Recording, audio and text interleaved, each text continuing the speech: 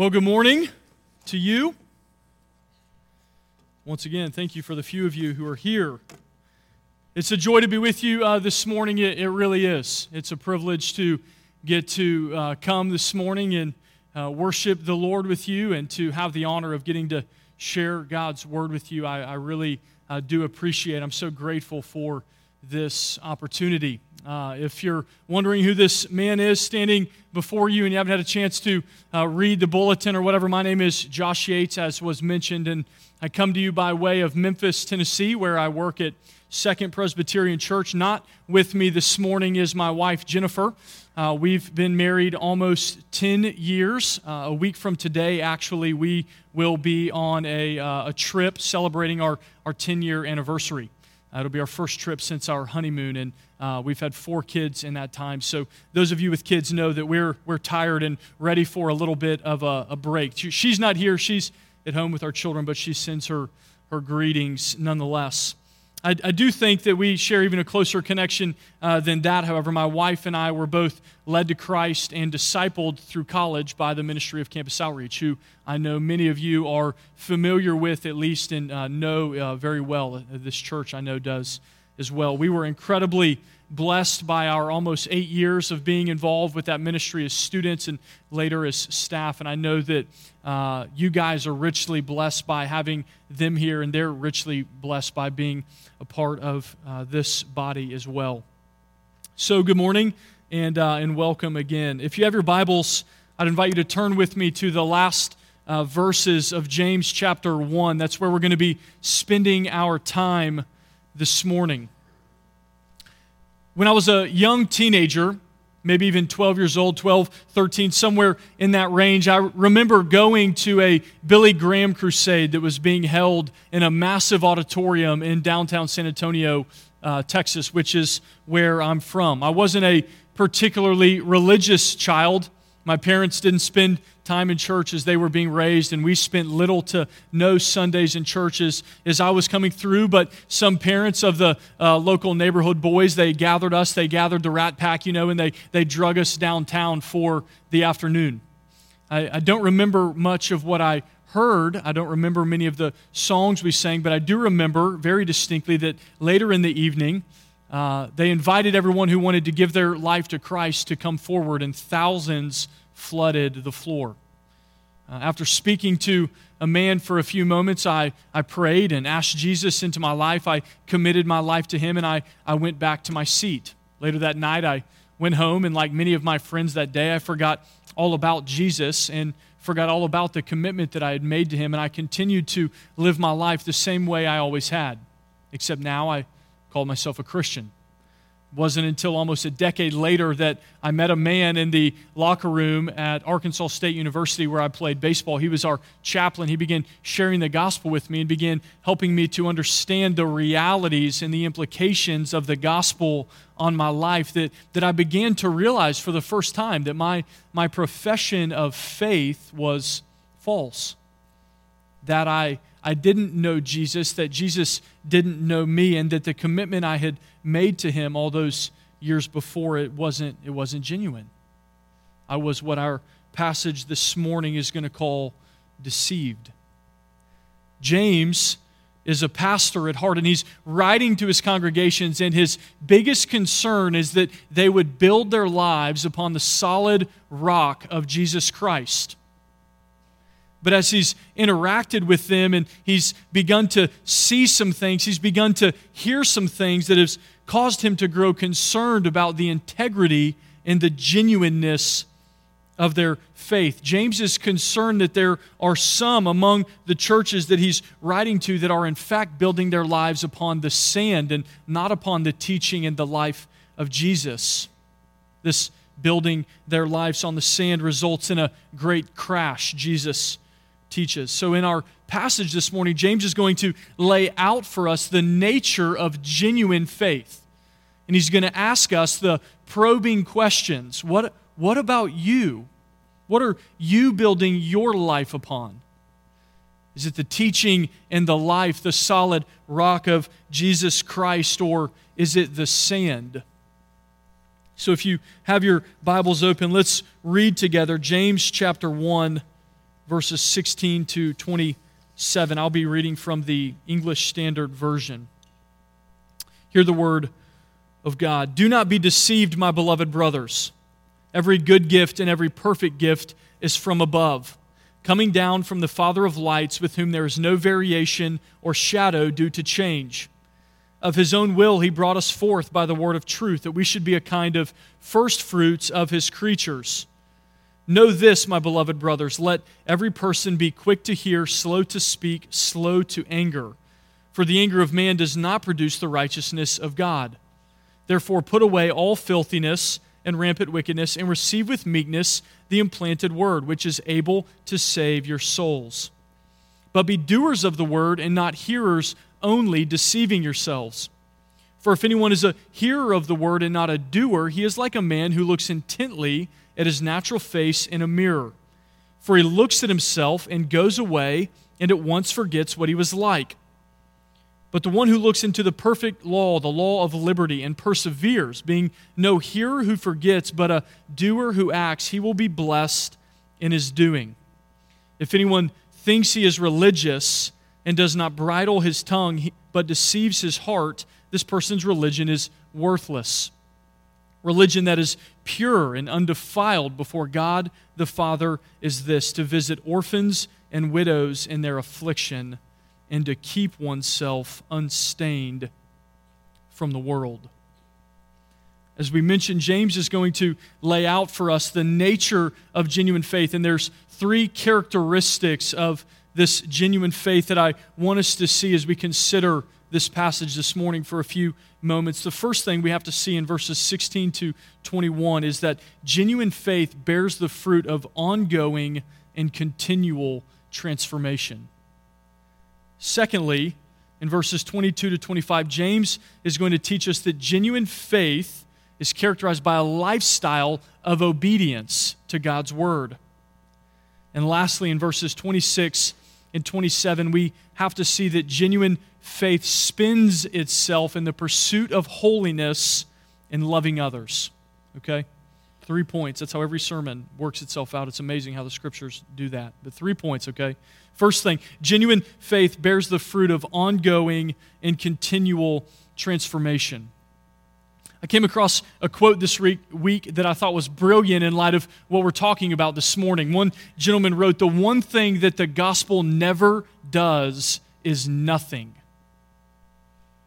Did you hear that? Let me say it again. The one thing the gospel never does is nothing. This is exactly what James is saying. That the one who has come into genuine contact with the gospel, who has had the gospel planted in their heart by faith, that it is impossible for this same gospel not to have any effect on this person's life. Paul calls the gospel the power of God for salvation, from which we get our English word dynamite.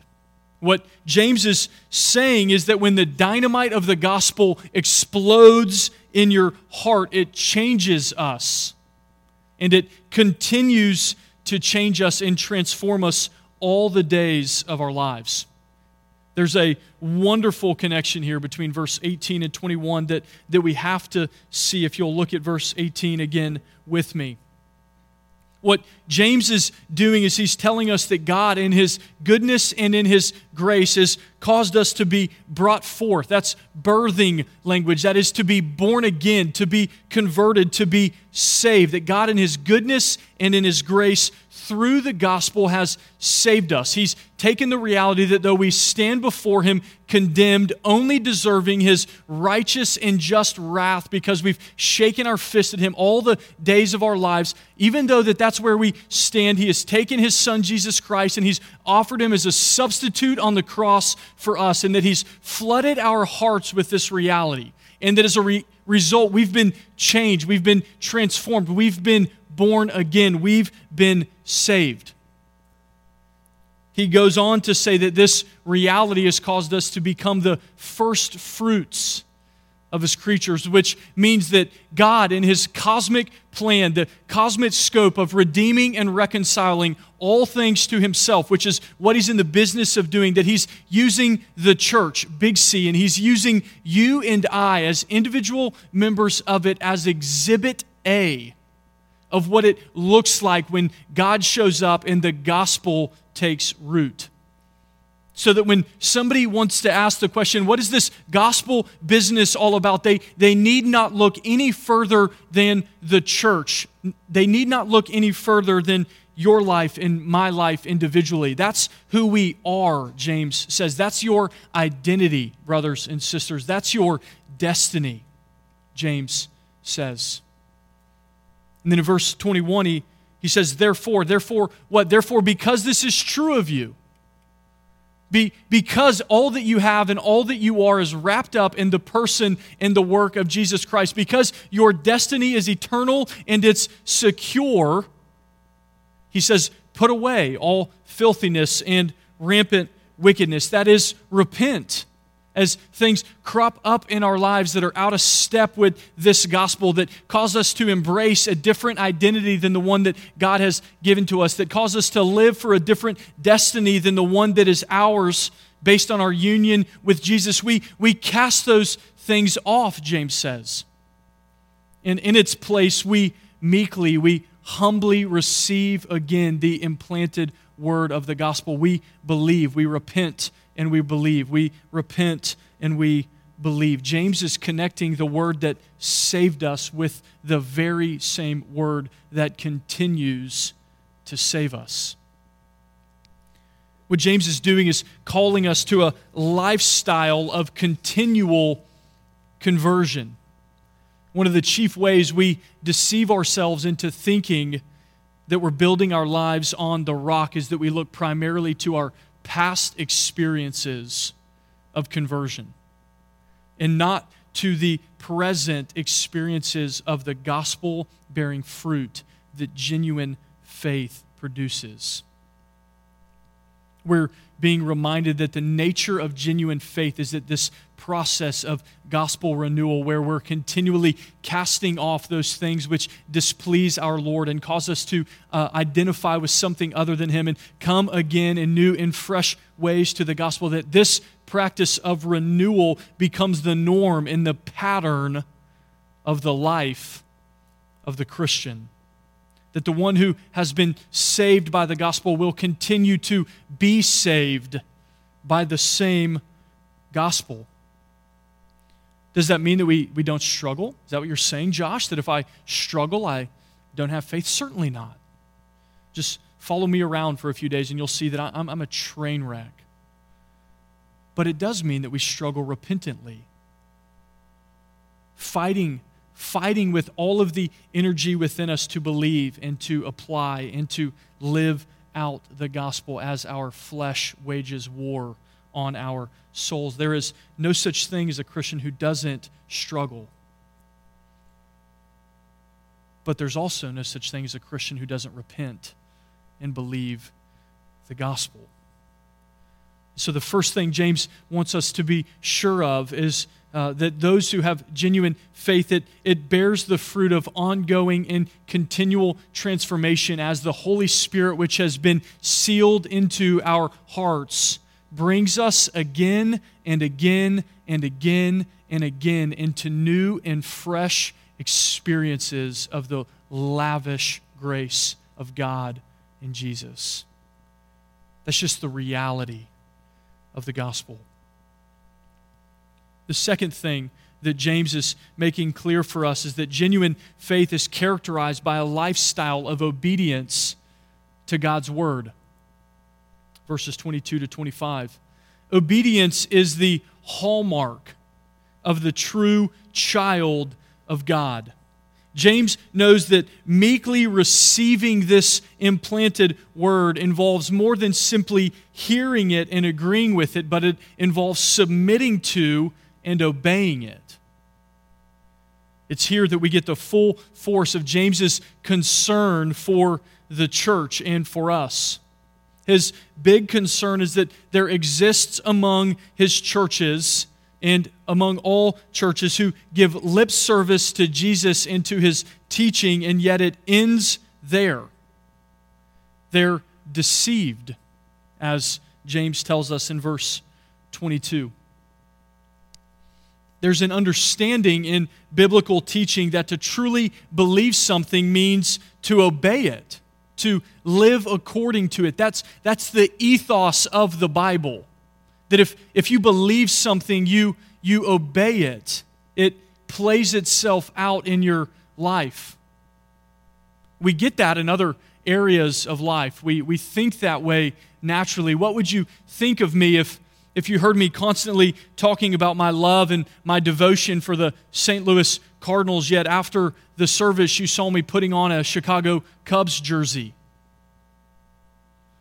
Beyond some other things you might try to do to me that would involve a little bit more physical force, at least one of the things you would say to me is, Josh, your profession, what you say, is out of line with your life. You keep talking about how much you love the Cardinals, and yet you're wearing a Cubs jersey. Those things are different, very different, especially for those of you who like one of those two teams, right? That's all James is saying. One commentator said it best when talking about this. He said, what James is suggesting is that the Christian must not think he is done with the Word of God after it has saved him.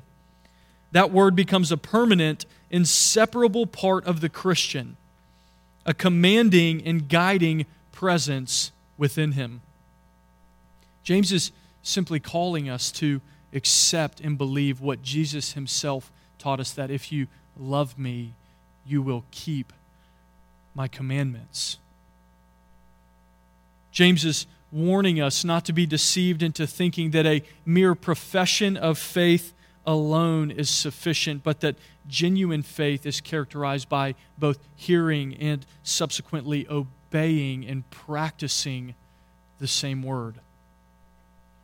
And in his defense, James contrasts two people to illustrate his point. One man, James says, is the person who simply hears the word and then he forgets it. That is, he intentionally, purposely discards it. He has no plan and no intention to follow up on it, to practice it, to consider what this word might have to do with his life. This is the person who sits in church every week. Maybe they even take some notes, really good notes. Maybe they even shout some amens when the pastor gets all fiery. Maybe they even raise their hands a little bit during worship, but then when it's over, they close their Bibles and they close their notebooks and they throw them back on the shelf where they were, and they go home, and they have no intention to continue thinking upon what they've heard. They have no intention to meditate upon and ask the question, oh Lord, what does this have to do with my life this week? How does this impact the way I run my business? How does this change the way I talk with my children? How does this change the way I view media? How does this affect the TV shows that I watch and the music that I listen to and the way I think about my money and the way I think about my vacations? And, oh Lord, what does this have to do with my life? No, he puts it away. And until next Sunday or the following, whenever he's here next, it's gone. He's looked at himself in the mirror of the Word, and he's walked away, and he's forgotten what he looks like, James says. The other person is the exact opposite.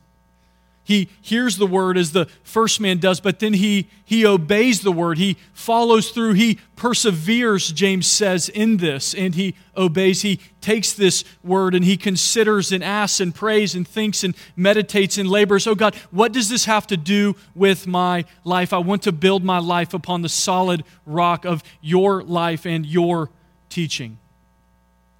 It's interesting that James puts all of us into one of these two categories. He says that if you're here today and you profess faith in Jesus Christ, you're either a hearer who forgets or you're a hearer who obeys. Being a hearer alone is the life of building your life on the sand that will come crashing down in the end. But the life of being a doer of the word, says James, is the blessed life of being built upon the rock. And when the storms come and when life beats against that house, Jesus says it stands firm because it's been well built. It's been built on the right foundation. Shouldn't surprise us. If you looked at all of the scriptures, you would see the overwhelming data would be in favor of the reality that the blessed life is the life that heeds and obeys and builds itself upon the Word of God. And that wherever the Word of God is circumvented or set aside, life does not follow, but in fact, death follows. Makes me think about Psalm chapter 1. You know, Psalm 1 is really the introduction to the entire book of Psalms. All the Psalms are built on its teaching in a sense. And this is what it says. You don't have to turn there. Just listen to me. Listen to what the psalmist is beginning the worship manual for the church with teaching us. Think about this. Blessed is the man. Happy is the man, joyful in the Lord, rich in God is the man who walks not in the counsel of the wicked, nor stands in the way of sinners, nor sits in the seat of scoffers. But blessed is the man whose delight is in the law of the Lord. Blessed is the man who counts as his chief delight the law, the word of his God. And on his law he meditates day and night. That is to say that morning and evening, this blessed man begins and ends every single day with the contemplation and the meditation upon the Word of God to say, "Oh Lord, I want to live your life today." Blessed is this man, he says. He is like a tree that's planted by streams of water. It yields its fruit in season. Its leaf does not wither. He never lacks the nourishment. He never lacks the sustenance. He never lacks the abundant life that Jesus said he came to give. In all that he does, he prospers. Blessed is this man. One of the things I'm trying to teach my children right now, which is easier said than done, is the simple idea that obedience brings joy. That's what the psalmist, and that's what James is teaching us, that the truly blessed life is the life that is bound in obedience to the Word of God. And not to be deceived into thinking that an actionless life, a life lacking obedience, will profit you anything, either in this life or in the next. Now, before y'all drag me out of here, I don't want you to confuse what I'm saying with some kind of legalism or some kind of works-based righteousness. That's not what I'm saying. What I am saying and what the Scripture is teaching us is that when we experience the wonderful grace of God, when we come into contact with the living God by His grace through Jesus Christ, it changes us into joyfully obedient people. When we realize how dead we were and how alive He has made us, and that we've done nothing in that except add the sin to the equation that required Jesus to be crucified, it makes us want to obey Him. It makes us want to follow Him. Jesus becomes beautiful to us, and we no longer want to live for ourselves, but we want to live for the one who for our sakes died and was raised. As the Apostle Paul said, we become those who are compelled and controlled by the love of Christ. His pleasure becomes our delight. Obedience to Him becomes our passion. Genuine faith, the heart in which verse 18 being brought forth really happens, that person, genuine faith, results in a lifestyle of obedience to God's Word. A repentant lifestyle, but a lifestyle of obedience nonetheless. And lastly, in verses 26 and 27, genuine faith spends itself in the pursuit of holiness and love for others. The gospel of Jesus Christ makes us a people for others. It's one of the greatest implications of the gospel is that it turns you outward.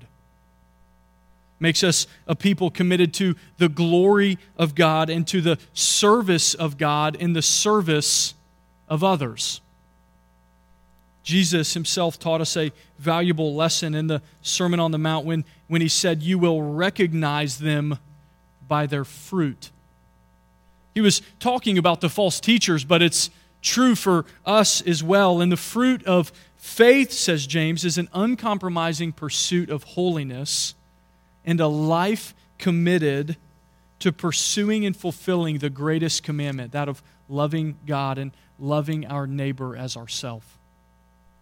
And a person's religion, that is to say, a person's profession of faith, that's what James means. He's not using the word religion the way that we use it in our culture with this negative connotation. He means it in the highest way. A person's religion, a person's faith is useless, he says, is vain, is unprofitable if it doesn't contain these elements. It's not genuine. The fruit of that tree is not the fruit of faith. It's the fruit of the flesh. It's the fruit of something else. And it's unprofitable. To this point, James highlights an interesting point. He draws attention to the way we speak of all things. Of all the things he could have said, he draws attention to the words that come out of your mouth. It's not the first time he's talked about our speech, even in our passage, and in almost every chapter, and later in chapter 3, he'll spend half of his chapter talking about the way we talk. Speech is a huge theme for James, but I really think that James is also aware of this reality that out of the overflow of the heart, what? The mouth speaks. Out of the overflow of the heart, the mouth speaks. And James knows that. And so he's saying that if you claim to have faith, yet you also have an unbridled tongue that flows from your heart and is manifesting your heart. If your tongue is out of line with the gospel, if the way you talk to and about people is out of line with the gospel, then that's indicative of a much deeper concern, a heart that has not been warmed, a heart that has not been transformed by the gospel. It's scary to think that if somebody really wanted to know who I was or wanted to know who you are, they could just listen to the words that come out of your mouth and they could tell you everything.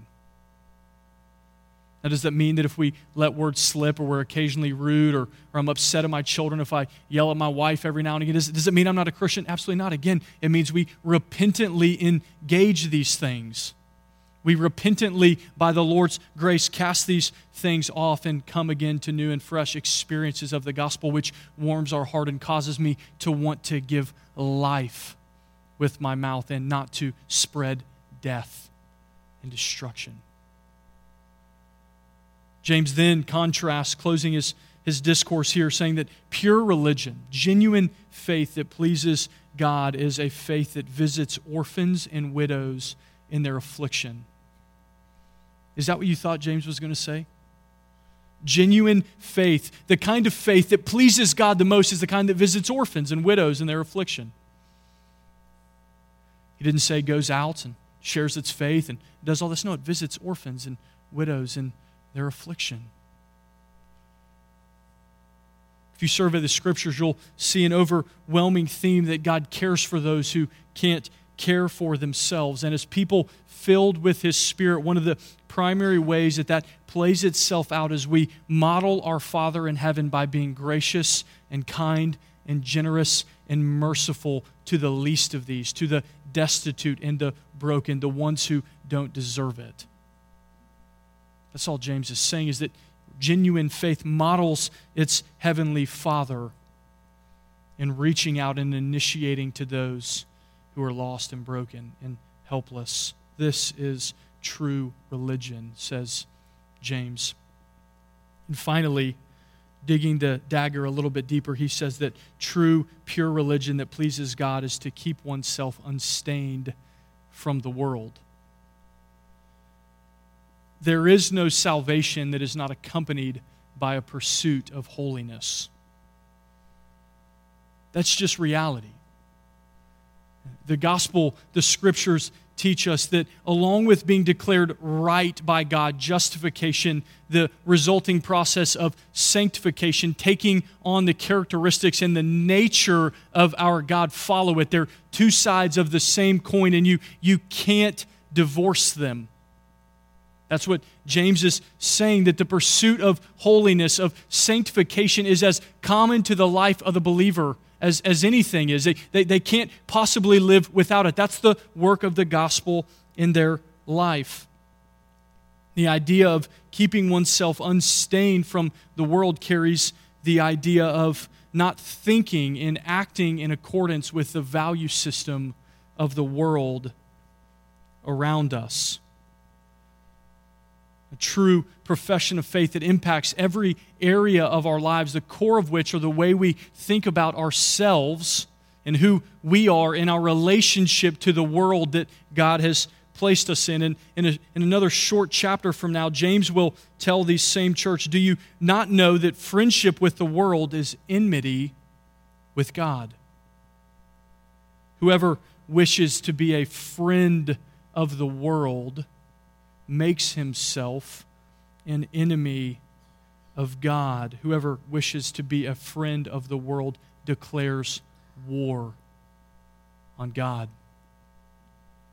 The pursuit of holiness, this reminds us, is not some novel idea for the most committed of Christians.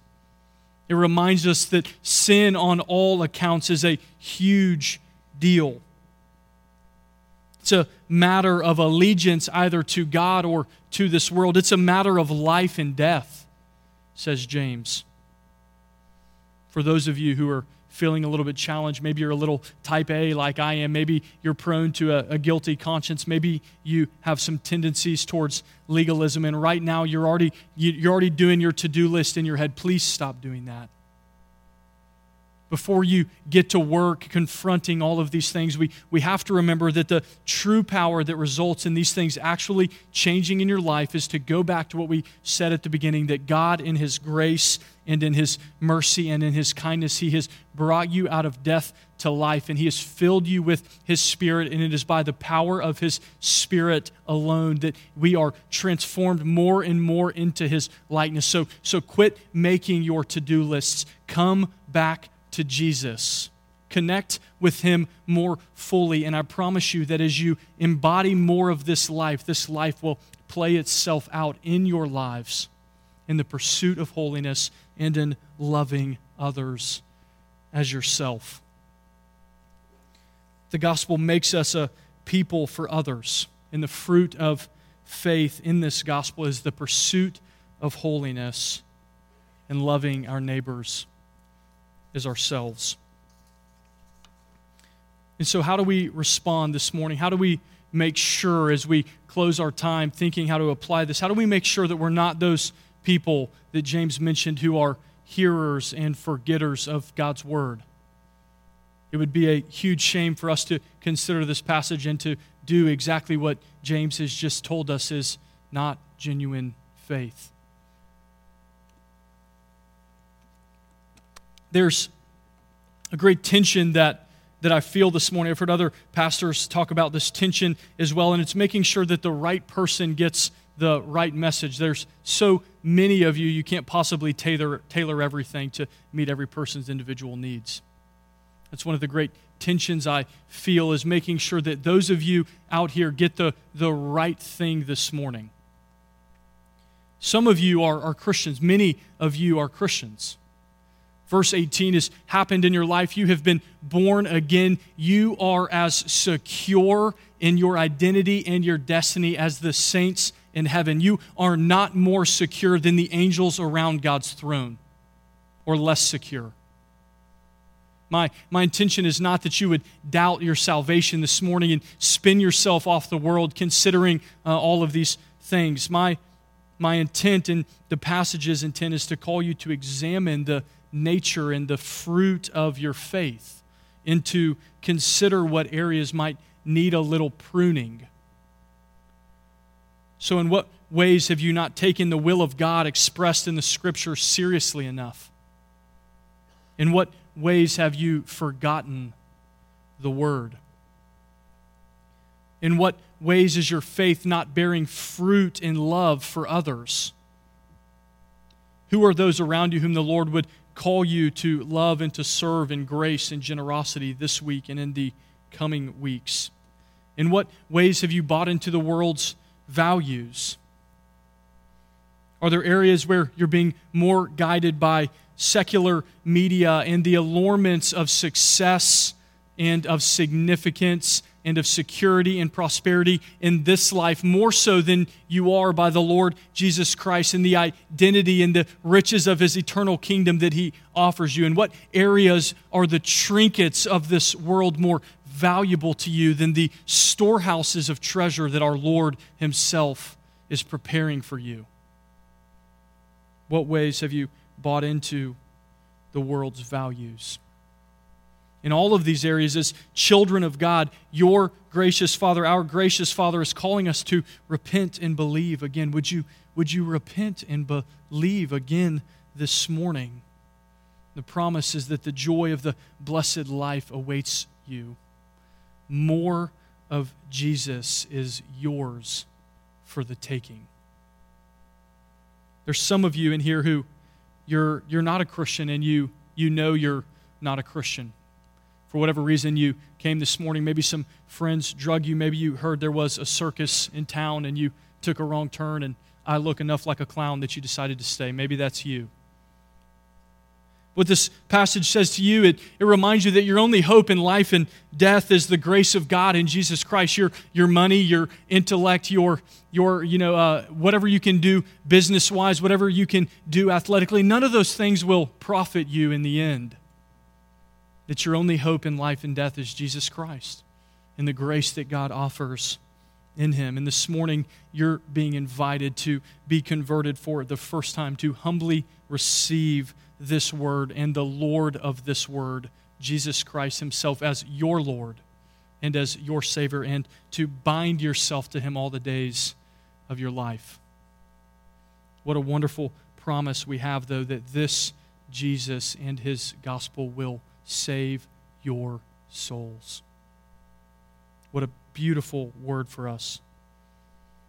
We could stop there and we could go home, but I really think it would be unloving of me not to make sure to make clear the thrust of what James has been confronting and saying this morning.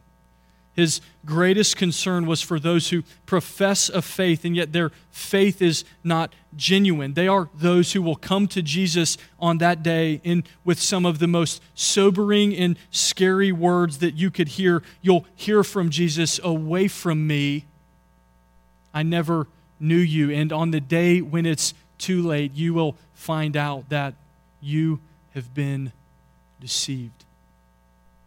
I don't pretend to know any of our hearts, but I also know that none of us, including myself, is above this kind of deception, especially in our American culture where following Christ has been so watered down to mean so little.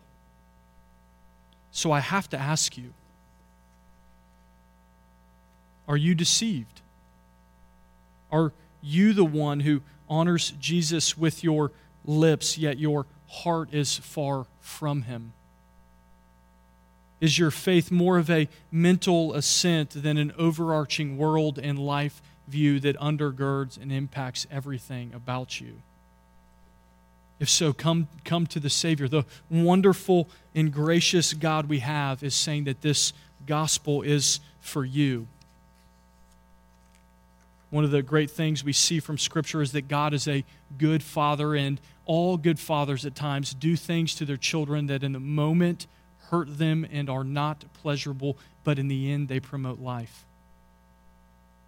And our loving and gracious Father is yelling to us, His children who are about to jump into the street and get run over by a dump truck. He's yelling, "Stop, wait, consider,"